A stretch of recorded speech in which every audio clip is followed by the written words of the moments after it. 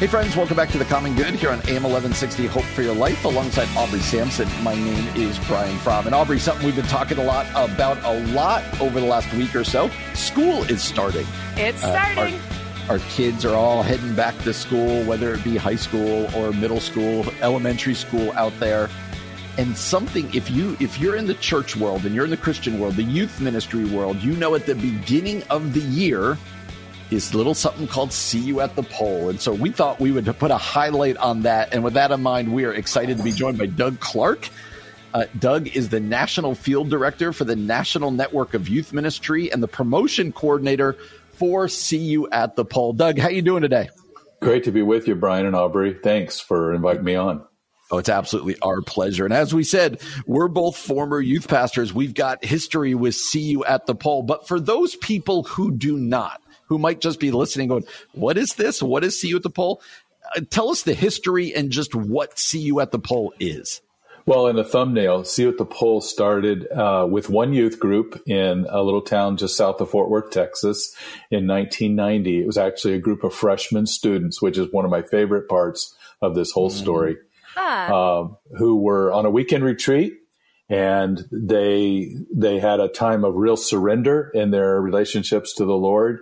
And one of the things that God led them to do on a Saturday night after dark was to go and pray at several schools and at a homeschool location as well in Burleson, Texas. Their youth pastor, Rick Eubanks, was part of a planning meeting just 3 days later, and he heard these students just felt like God encountered them when they met to pray for their schools. And they'd been doing it under the leadership of some senior students in their youth group, kind of off and on during the school year. But there was something really special about this. And Rick was taking this into a planning meeting for a statewide gathering of youth that was going to happen later that year, June of 1990. As they were planning, they thought, how can we have this gathering at Reunion Arena in Dallas and then encourage those students to come back after the summer and have something that's going to help them start the new school year, 1990-91, with new energy and unity and the focus on their mission as believers on the campus. And they played with a bunch of ideas. Make a long story short, they realized that there was a flagpole at every school. It was a common thing that they could do to encourage, say, hey, meet at the flagpole of your school before school, all on the same day. And they thought 5,000 kids might show up across the state of Texas, but God had other ideas. And so cool. As they started taking reports, Chuck Flowers, the guy who was in charge of youth evangelism for the state of Texas for his denomination, they had 45,000 actual reported incidents of gatherings in attendance, and it had already spread to 3 states, and they weren't even advertising in those states at all. And so this is something that's bigger than us. It's bigger than our denomination. They invited us, the National Network, to help coordinate promotion. So that's kind of where we stepped in, and with no expertise in it whatsoever, but it was just the Holy Spirit calling a generation of kids to pray for their schools. And we believe that's an ongoing call that also extends to adults praying for schools. So maybe can get back to that. But it's just grown from there. And as many as 2 million have participated, over 60 countries across the years. And it's been regaining energy again now after the pandemic, which we're excited about. Doug, I am intrigued by something you talked about, how adults can advocate for the youth, to continue with See You at the Pole. So talk to us about that. Like, what do you see as the role for adults connected to See You at the Pole? Thanks for asking that, Aubrey, because that's one of the things I think I'm most passionate about for most of probably your listening audience.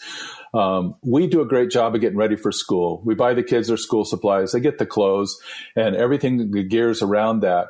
But how well do we prepare our students, and how well do our churches prepare for the new school year when these students, many of whom are challenged at summer camps, mission trips to be missionaries, how do we support them to do that and live out that function? And this would apply to Christian teachers as well. And so I think there's 2 things that churches and Christian adults can do, parents can do, to help support students as they start the new school year. One is that there should be a day in a church right as the school year begins, where they recognize these students as missionaries, commission the teachers, pray over them, and send them out so that they feel the support of their church. If y'all have been to football games, it's also football season coming up, right? So probably tonight they'll be going to a football game somewhere, and at the beginning of the football game, all the football teams all massed in the end zone. There's this big banner there, the cheerleaders, the band, the parents, everybody's yelling and screaming. And when they come rushing on the field, those kids are ready to take hell with a squirt gun because of the support they're getting from the stands. Where is that in the church? Where is that in the church? And we need to do that. And then the other thing is that all through the summer, there have been adults prayer walking campuses, some with students, throughout the summer.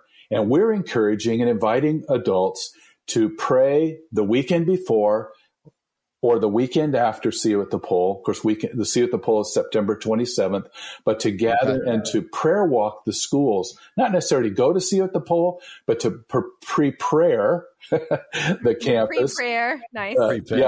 Nice. To do that at the school before, after, and then continue to pray for those students. Prayer walking is picking up. It's a thing. And there's some great resources. If people use your show notes to contact me, I'd be glad to send them to a place where they can get a simple one-page sheet, and they can do that just spontaneously. Go walk around the campus, on the sidewalk, on the campus if they can, but to pray for students and to stand behind them. And that will change the atmosphere of these schools so that students are ready to do what God's called them to do, which is represent Jesus to their friends. That's wonderful. Doug, if someone's listening and they're like, we don't do this at our school, it might be a youth pastor or a parent, not only how do they get started, but also more importantly, do they have to go talk to the principal? Do you suggest they talk to the administration and loop them in? How does somebody start this at their school? Yes and no. They don't need to ask permission to do something that isn't for students. That's an expression of their free speech rights. But we're also not trying to do a political demonstration here. So it's good for them to make their plan, inform the administration, say that before school, this is going to start and end before the instructional day happens, or maybe it's at lunch. We're going to pray in front of our school. We're not going to get in the way. We're not going to block access to the school. We're just going to pray for the school. Wanted to let you know so you're informed, and then just be respectful of the administration from that point on. Oh, that's so fantastic. And Doug, where can people find and follow you, find out more about See You at the Pole that's coming up in September? Yeah, the easiest, first recognize the date, September 27th is always the fourth Wednesday in September. And SYATP for the initials of See You at the Pole.com. They can find everything they need there, including there's an app that students can use that'll help guide them. And already we're into a 30-day devotional cycle that's on the app. So pick it up right away and use that if they want to, but it'll help prepare them for everything they need to know to do See You at the Pole. Awesome. Oh, that's awesome. Again, Doug Clark, amongst other things, is the promotion coordinator for See You at the Pole. Go, as he said, you could go to SYATP, See You at the Pole, SYATP.com to get all the info you need. Doug, it's a great thing you guys do. Thanks for sharing it with us. Thanks for spending some time with us today. Thanks for your support. Absolutely. You're listening to The Common Good here on AM 1160. Hope for your life.